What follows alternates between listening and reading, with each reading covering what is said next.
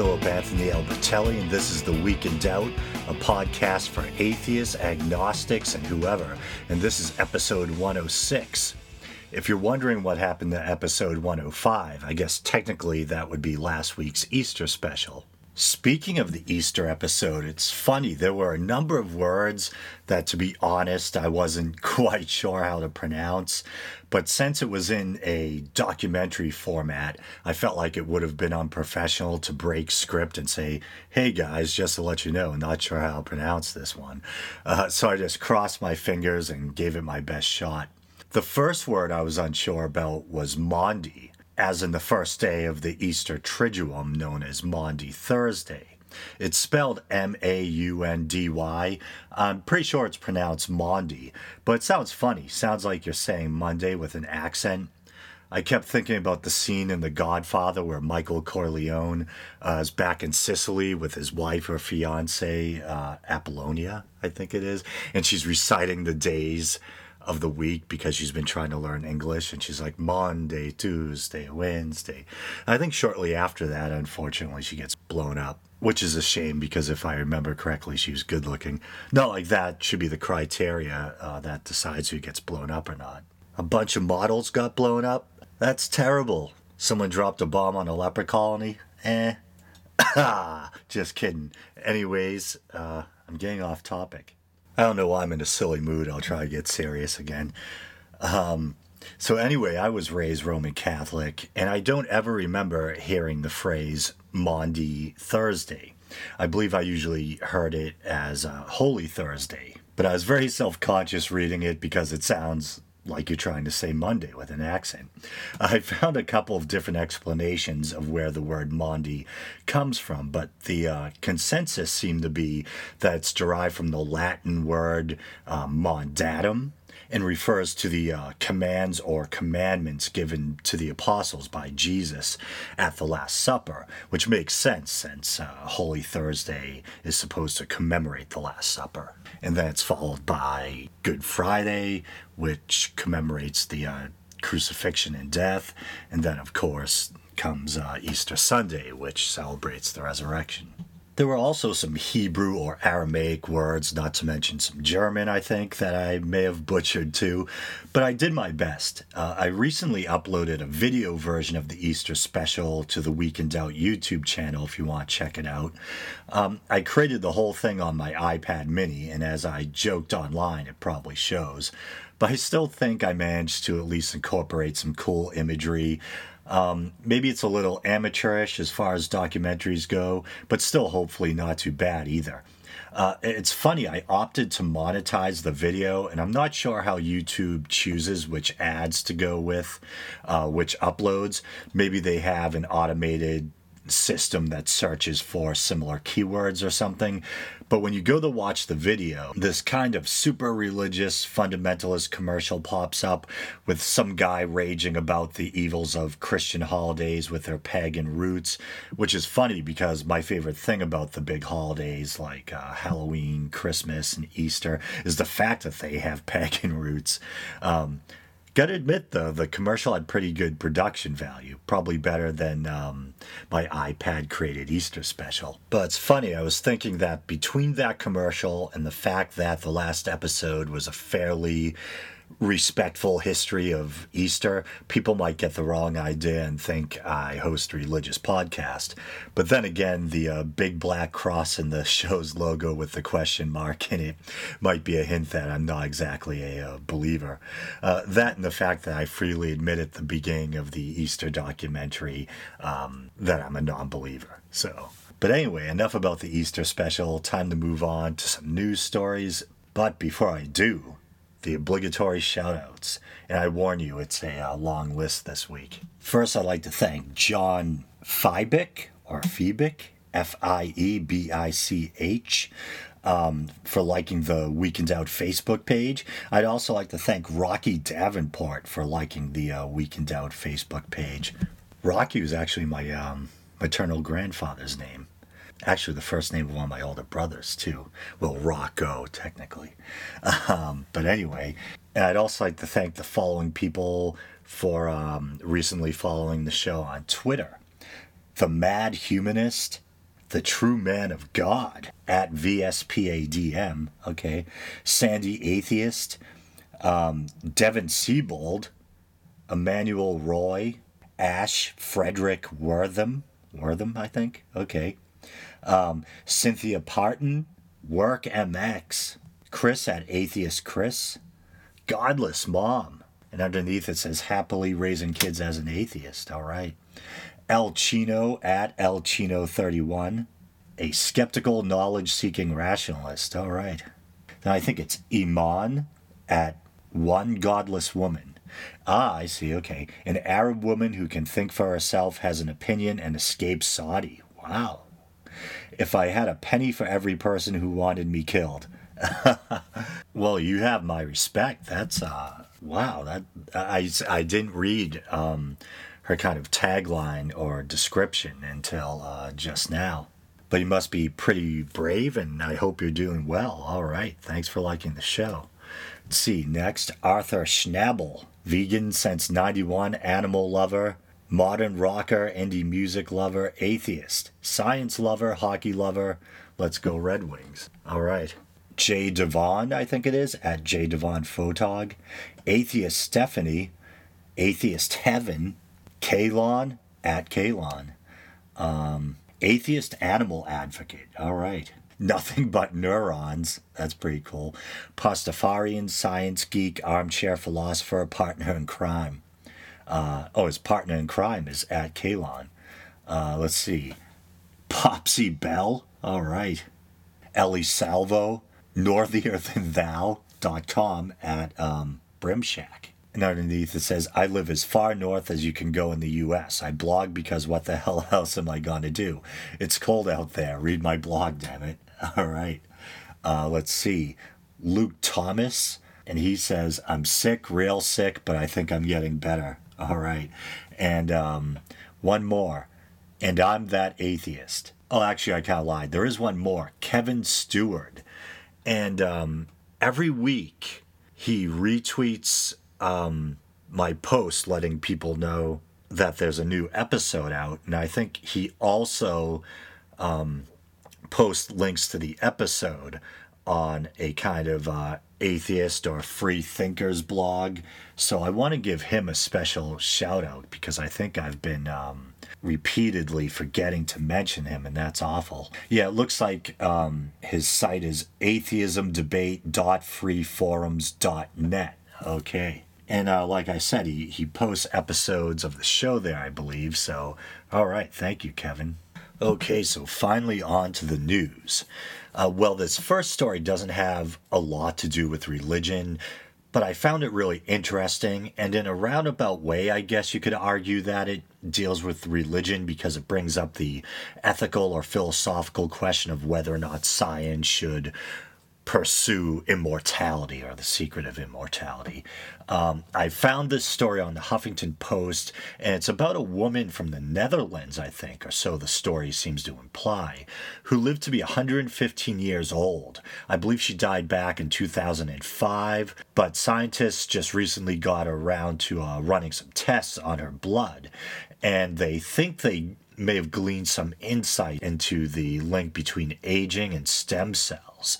The article says that, in a sense, our expiration date, so to speak, is in part set by our cells' ability to divide. I'll actually read a couple of short paragraphs from the article. As noted in Discover, humans begin life with as many as 20,000 hematopoietic, maybe?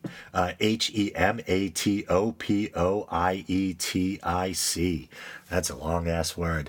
But anyway, humans begin life with as many as 20,000, I'll just say, stem cells.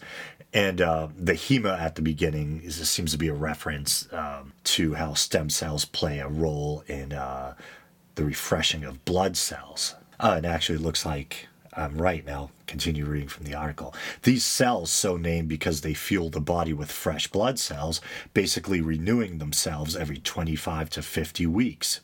The fact that Van Andel Schipper, and that's the name of the the woman who had made it to the ripe old age of 115.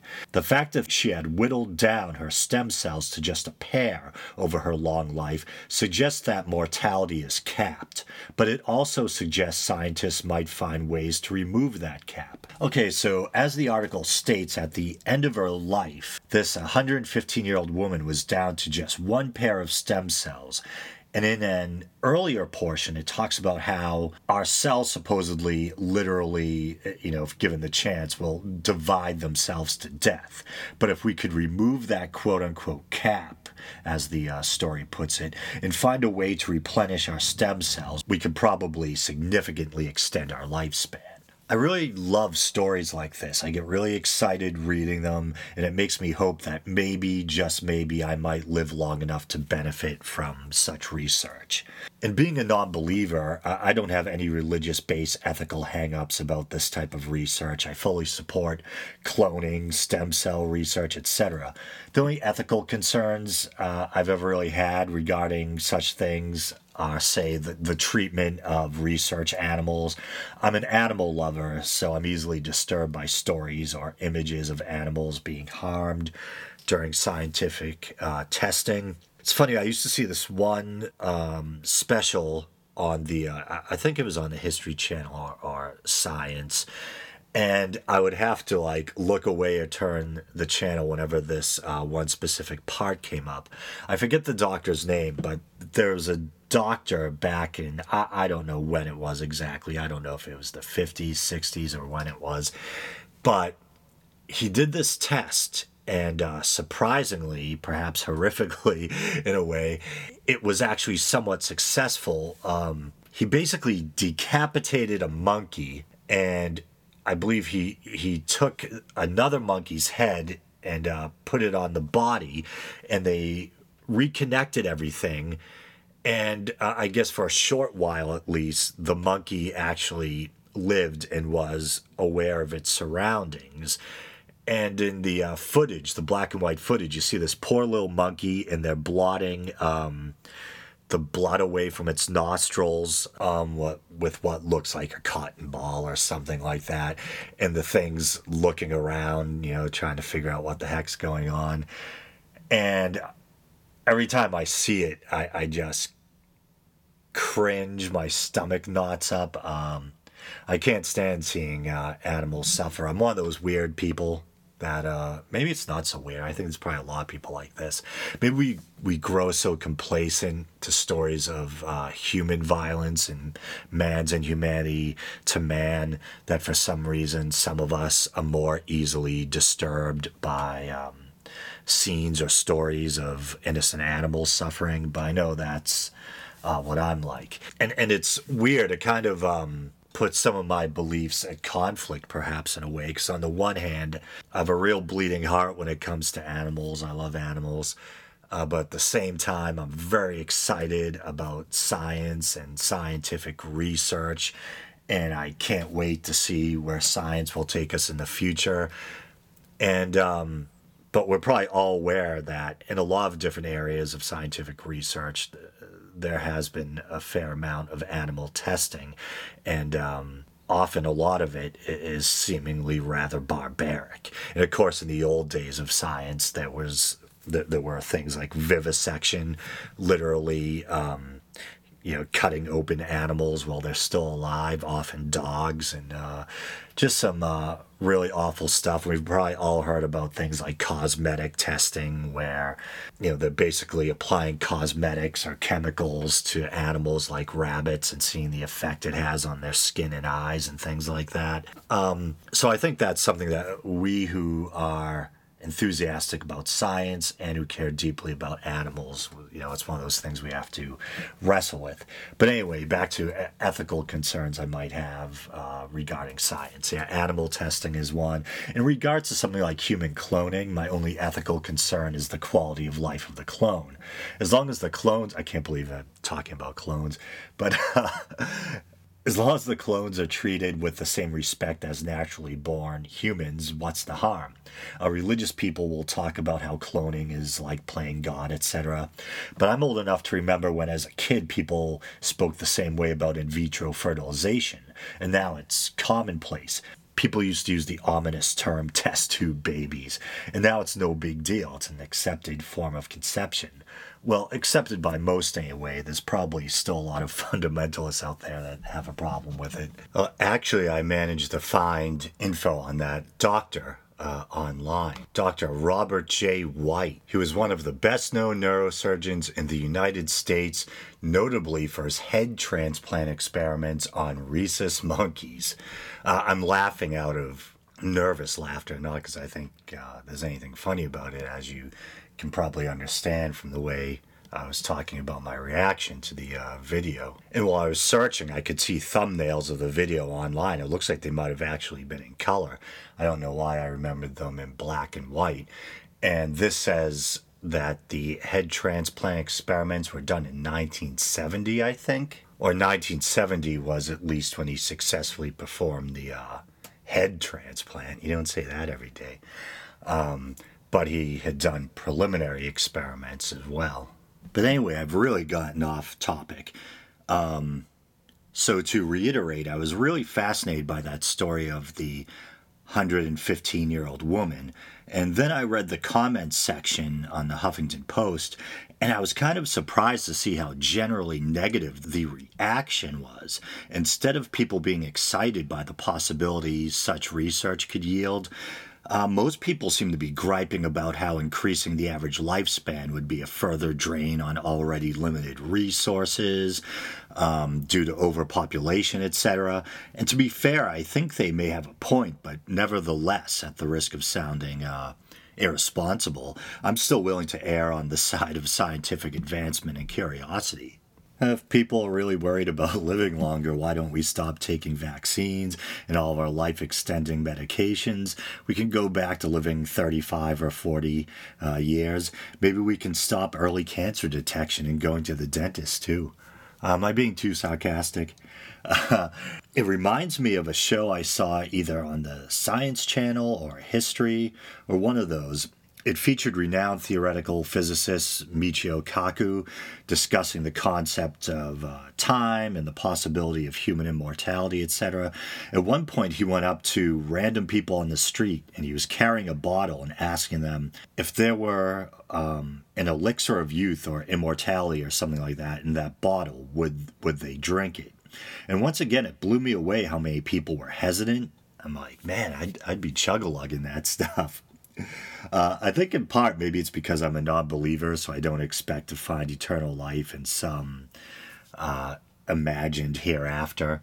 And maybe in part too, it's because I've long felt as if I'm trying to play catch-up in the game of life. There's so much more I'd like to do, and I've often wondered, wow, what would it be like to live double the normal lifespan, or to live 200, 400, 800 years, especially if most of that was lived in youthful good health.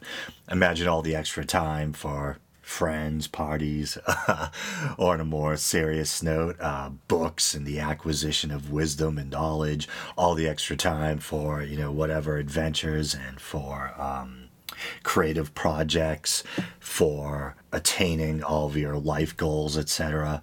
And for those worried about resources and overcrowding, I imagine we'd adapt. Either people would start having less children, or, while we're letting our imaginations run away with us, why not terraforming and colonization of other worlds such as Mars?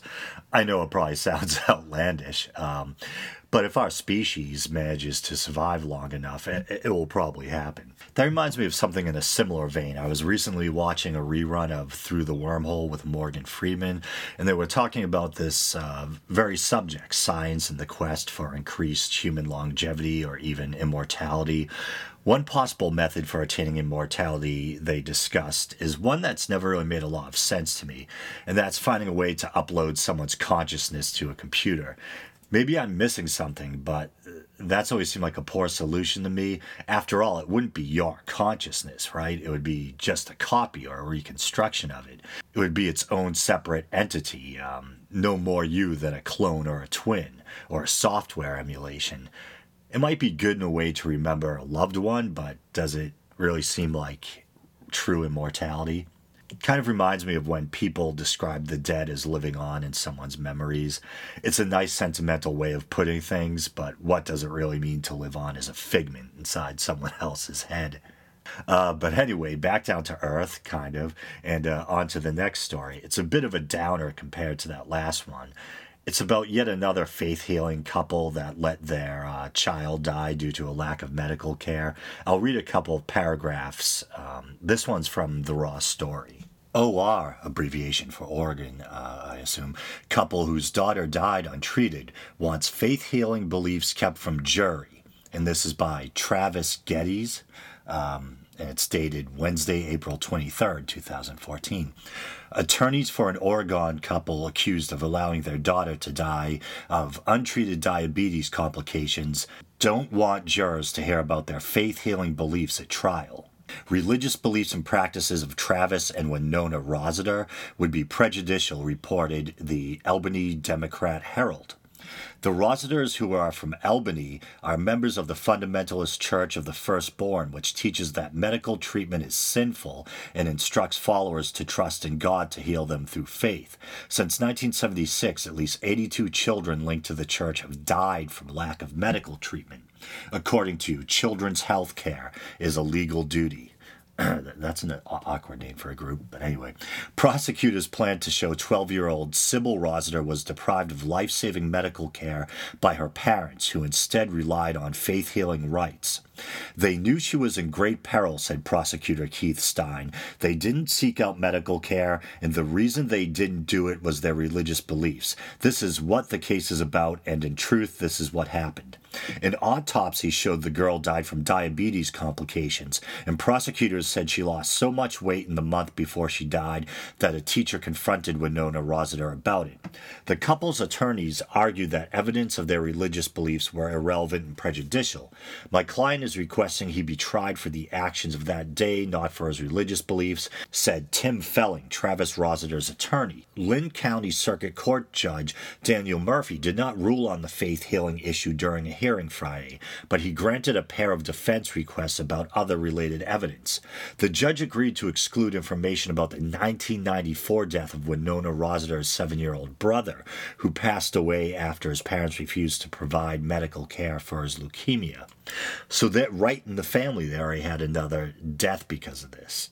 You know, I try to be respectful on this show, and I try not to insult anyone, but this is one of those stories where you just want to yell, "You idiots, what are you doing? You're letting your children suffer and die because of your primitive, backwards, man-made religious beliefs."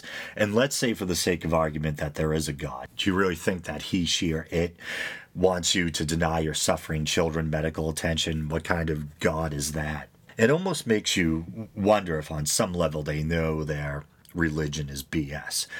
If your beliefs are so great, if you really have conviction in them, why hide them? Why not proclaim them proudly during the trial? Sick stuff, but that being said, on that gloomy note, I guess I'll call this episode a wrap. As always, you can like the Facebook page, you can follow the show on Twitter, you can check out the video uploads on the Week in Doubt YouTube channel, you can listen on Stitcher now, you can review the show or subscribe through iTunes, you can subscribe to the show or check out the archives on Podbean. If you feel generous and want to contribute to the show's upkeep, as little as 99 cents, you can use the PayPal widget on the official Week in Doubt Podbean page. And until next week, as always, thanks for listening to the Week in Doubt.